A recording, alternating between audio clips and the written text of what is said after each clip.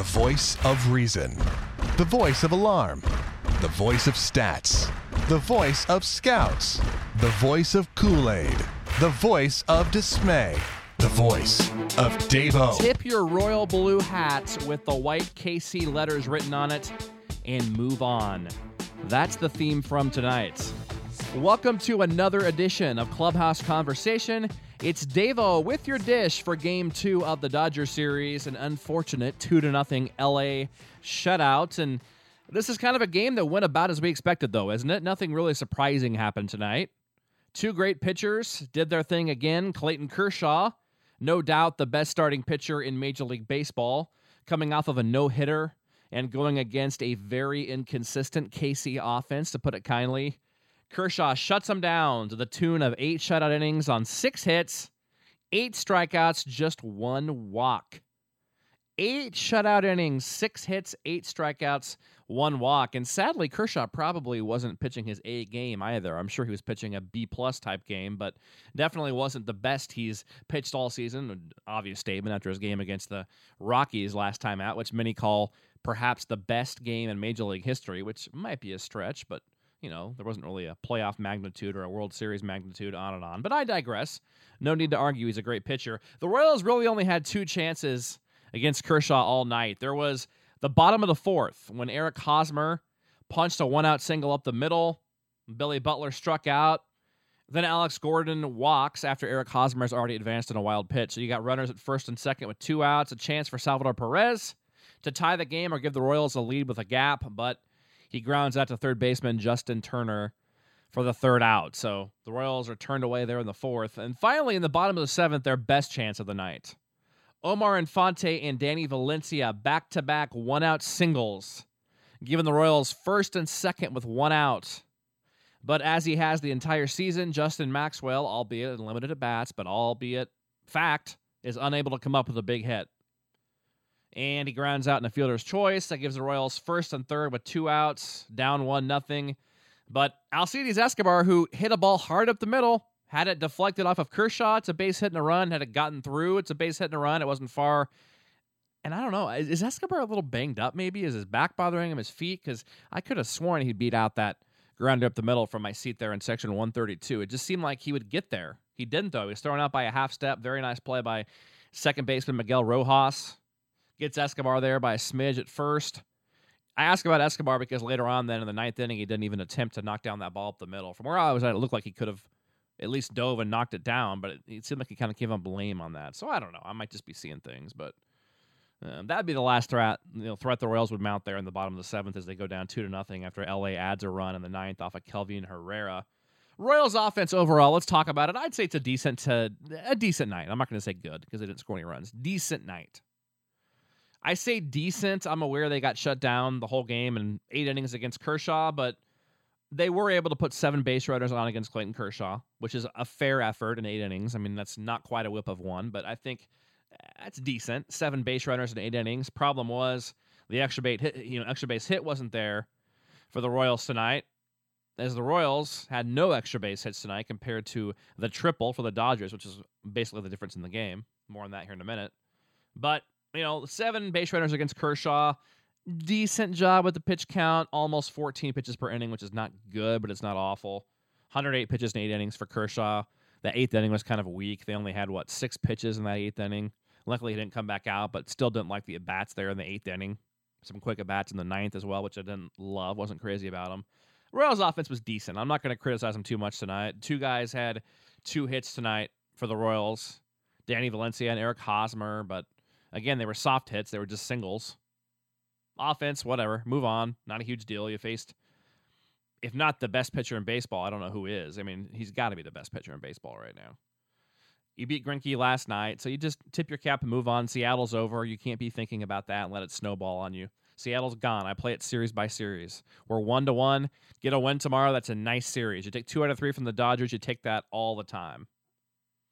So defensively, that includes Danny Duffy. We'll talk about him first before the defense and all that good stuff. 6 innings for Duff, 1 run, 4 hits, 5 strikeouts, the 4 walks you don't love. But overall, Duffy grinded through 6 innings, gave the Royals, obviously, a fantastic chance to win this game, and never seemed in trouble. He really wasn't outside of that first inning when, gosh, we talked about Escobar being an inch away from hitting the ball off of Kershaw, in that bottom of the seventh, or getting through the middle, being out by a half step or less, actually less than that. Well, yeah, half step at first. But then you think about the inches there in the first inning. Lorenzo Cain just inches away from making a great catch on Turner's triple, which had he played it more conservatively, probably could have held him to a single or a double, which could have turned the whole game around, as it would be. Almost made that catch. Anyway, even if he didn't, you get Matt Kemp the ground out. You got a runner at third with one out. Yasiel Puig was safe by about, 0.2 of a second at first base. Would have been the second out with nobody scoring as, they replayed that. The Royals lost it just barely. It couldn't have been more than a tenth of a second, an eyelash, literally. They were that close to getting him out. Of course, they get the next guy out. Would have gotten the Royals out of that first inning. So just inches away tonight between the Escobar at bat. Between that, it just wasn't the Royals' night tonight. Just, tip your cap, move on. There's nothing to be upset about tonight, really. It's disappointing, of course. It's not fun to lose 2-0 and fun to, give up 2 runs for 3 times in the last 5 games. The Royals have done that and lost. That's not good. But again, Seattle's over. This is over. I play it series by series. Tomorrow we've got Dan Herron against James Shields. Let's talk about this matchup tomorrow. Very intriguing matchup. 2 guys that have, I'm not going to say near stats. I mean, their ERAs are similar. Shields, many more innings, more strikeouts. Shields is the better pitcher this year. But Dan Herron's got a 3.62 ERA. Shields, of course, is moving up to 3.71. So Shields, let me double check that it is 3.71. I'm doing that off the top of my head, but I believe that's correct here. Let's double check that while I talk to you. 3.62 for Herron, 61 strikeouts in 92 innings. So Dan Herron is not going to strike anybody out. That's one thing we know about tomorrow. Shields is 3.70, by the way. I was 0.1 off. So 3.70 Shields against 3.62 Herron. Pretty similar there. Shields, more innings pitched, more strikeouts. But Dan Herron, 7-4, 3.62, going basically 6 innings on the nose every start. And remarkably consistent. He's not overpowering. His last 10 starts, Dan Herron has given up 3 earned runs exactly in 6 of the 10. So over half the time he's pitched over the last 2 months, almost, Dan Herron has given up 3 runs, 6 of the 10 times. The other 4 outings, there were 4 runs in 2 of them and 2 runs in 2 of them. So really, if James Shields pitches the game that you're paying him to, the game that you went out and traded for him, and the game that he, got the Juego G or Big Game James, and the game where he's trying to get a big contract this offseason, if he pitches a game like that, where he goes 7 innings, 2 runs, 8 innings, 3 runs, what have you, the Royals should win the game tomorrow. The Royals should be able to score 3 to 4 runs off of Dan Herron tomorrow. 3 to 4 should be enough tomorrow, and it needs to be enough with James Shields being who he is. We're going to score off of Herron tomorrow. It's just a matter of how much. I'll take 4 runs off of Herron tomorrow. I'll take 3 runs probably if it's in 6 innings. 3 and 6 is great. Get to their bullpen, tack on another run or 2. You should win that game with the fresh Wade Davis tomorrow, a fresh Greg Holland, Aaron Crow is available, Francisco Bueno, and you've got an off day after that. So all your guns are available tomorrow in the bullpen. No excuse to not use them tomorrow if need be with Shields going. But make or break time almost for James Shields right now. He's been struggling for a while now, and it's not awful. He's still having a good season. But either this is an indictment on how good the Royals' rotation is, or maybe on how disappointing Shields has been. He, at the moment, is technically just about the weak link in this rotation. That's how good the rotation's been.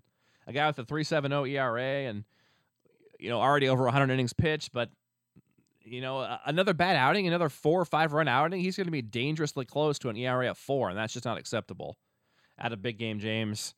As we head, this is his second to last start in the month of June, isn't it? Let's see. Today is June 21. This is his last start in the month of June. You don't want James Shields going into July with a 4 ERA. So he needs to step up tomorrow for the team's sake. He got to win this 2 out of 3. You can't afford to go 1-5. You're saying, well, you just said don't worry about the fastball. Agreed by series, but over the big picture, you can't afford to go 1-5. I don't care who you're facing at home, coming off of all that momentum. Now, you get a win tomorrow, you're fine. 2-4, okay. We said coming into this homestand, 5 wins was the goal, 4 was the minimum. Get a win tomorrow, you're just a 2 out of 3 away from hitting the 4 or a sweep away from getting the 5. So you can still do all the things you need to do with a win tomorrow, and James Shields, bottom line, needs to get it done if he's the pitcher as the Royals think he is, and if he's the guy that's going to get that pay date that he's looking for this offseason. As James Shields, his last 10 starts, he's allowed 4 or more runs half of the time. So his last 10 starts, 4 runs or more, 5 of the 10, including games in the last 10 where he's given up 7 earned runs, 5 earned runs, 6 earned runs, 5 earned runs. and no more than 7 innings in any of those starts. So we hold Shields to a higher standard, a higher regard, because that's what he is. He's an ace. The Royals traded a lot of pieces to get him. He's going into the offseason looking for probably 5 years, $90 million, something like that. 4 years, 85. I don't know what it'll be. I doubt he's going to get 100. So this is what Shields is expected to do, and the Royals need him to do it tomorrow for the team and for himself. We'll see what happens here on Clubhouse Conversation. Until then, have yourself a good night. Hang in there, Royals fans. Tip the cap. Win tomorrow. You're back on track. You start over fresh from this series. Get 2 out of 3. Put the past behind you. You're right back where you need to be with a good chance to get things going again with the Angels this weekend. And some pretty winnable games coming up on a road trip. We'll talk about all that, of course, later on this week. Go Royals.